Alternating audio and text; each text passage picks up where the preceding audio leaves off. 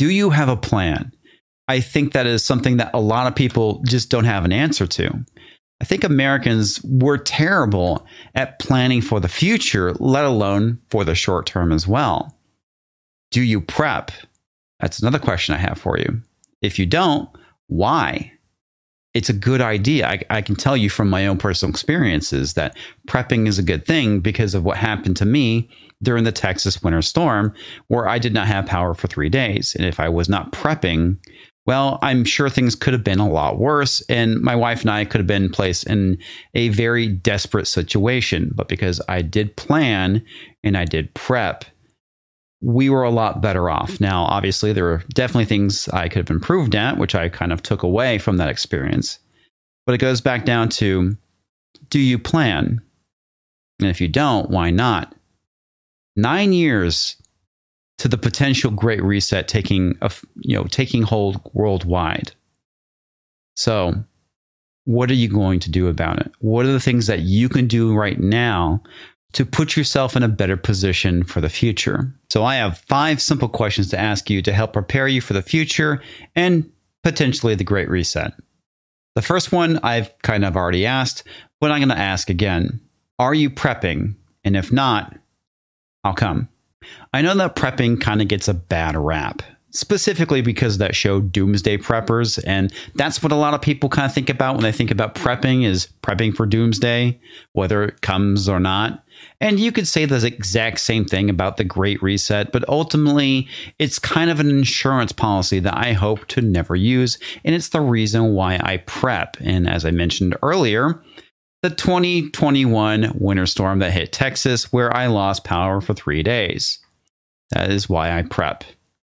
I also prep for the future as well, because you never know when you may lose your job, have an economic collapse, a pandemic. These are the reasons why you should start thinking about prepping if you're not doing so. Do you have 90 days worth of food and water for your family?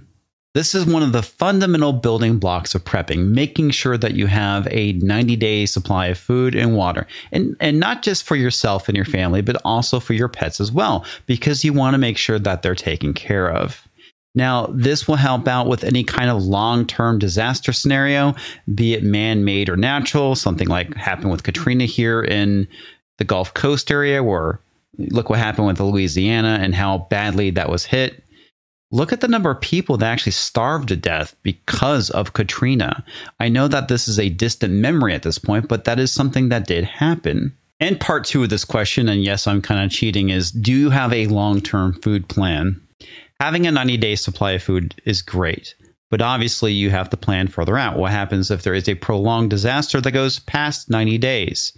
Are you planning on going and starting a garden? Are you planning on going and raising chickens or other types of livestock? The other thing too is, do you have the means to do so? If you live in an apartment, that's obviously a lot more difficult than if you live in a house. But there are options, because you can go and talk to your neighbors and maybe start a communal garden at your apartment complex. So these are things to think about. What are you going to do for the long term? Obviously, canned food will run out. And if it does, how are you going to handle that situation?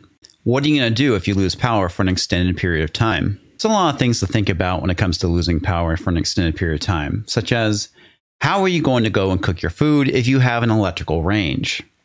What about the food in your refrigerator? How are you going to go and keep that from spoiling? What are you going to do to alleviate boredom? And what happens if it lasts longer than just a 3-day period of time?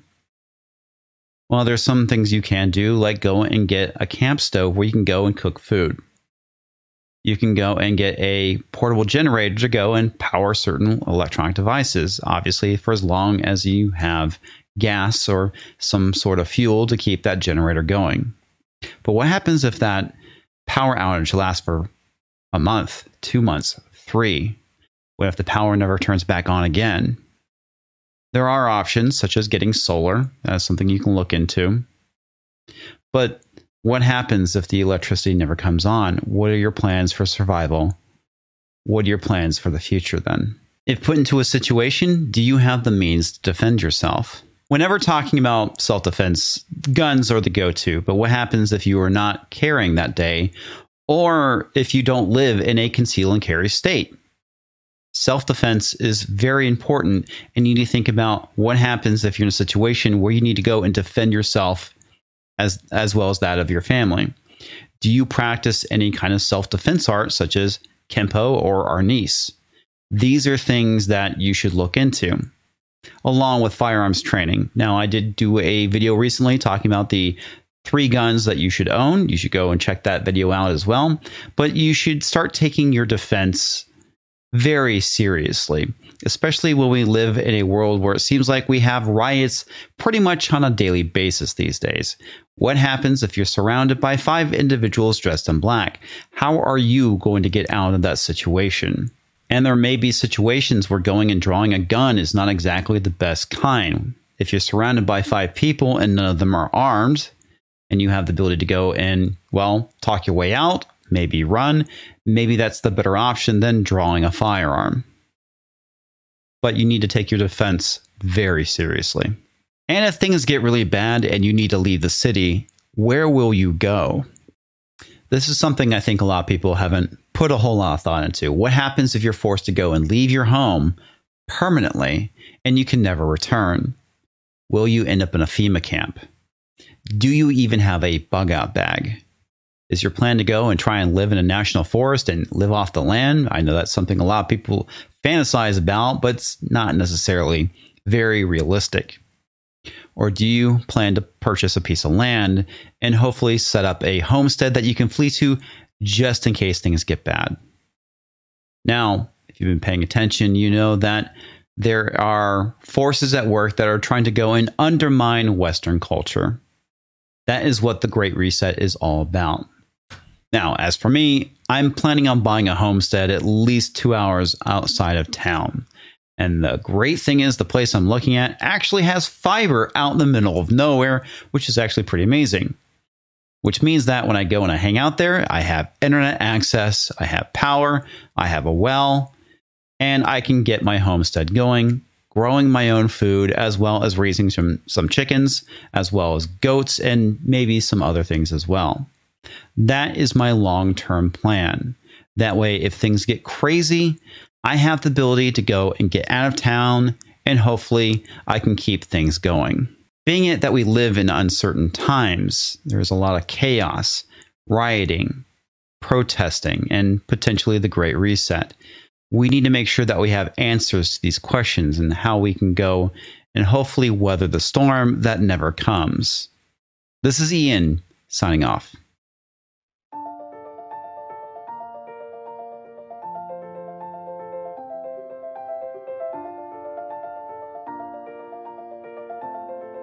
Thanks for watching. If you're new to the channel, we have a deep content library that includes interviews with everyone from Mike Cernovich to Megan Murphy, so go check it out. If you'd like to see more, please consider supporting the show by visiting unsafespace.com/donate. You can find us on all the major social media platforms, at least for now, and you can find a community of like-minded individuals on our Unsafe Space chat on Telegram. See you there.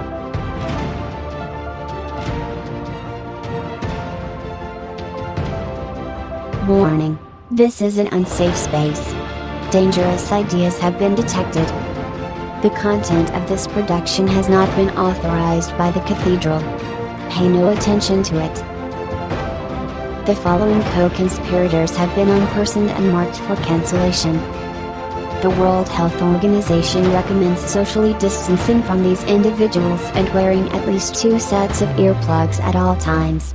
In the event of an unexpected encounter, cover your ears and scream repeated insults to prevent infection.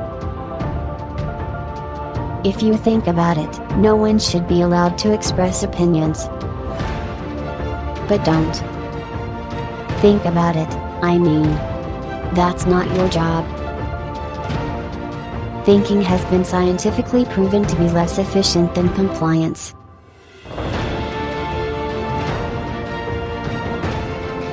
The fact that you are still watching this video saddens me.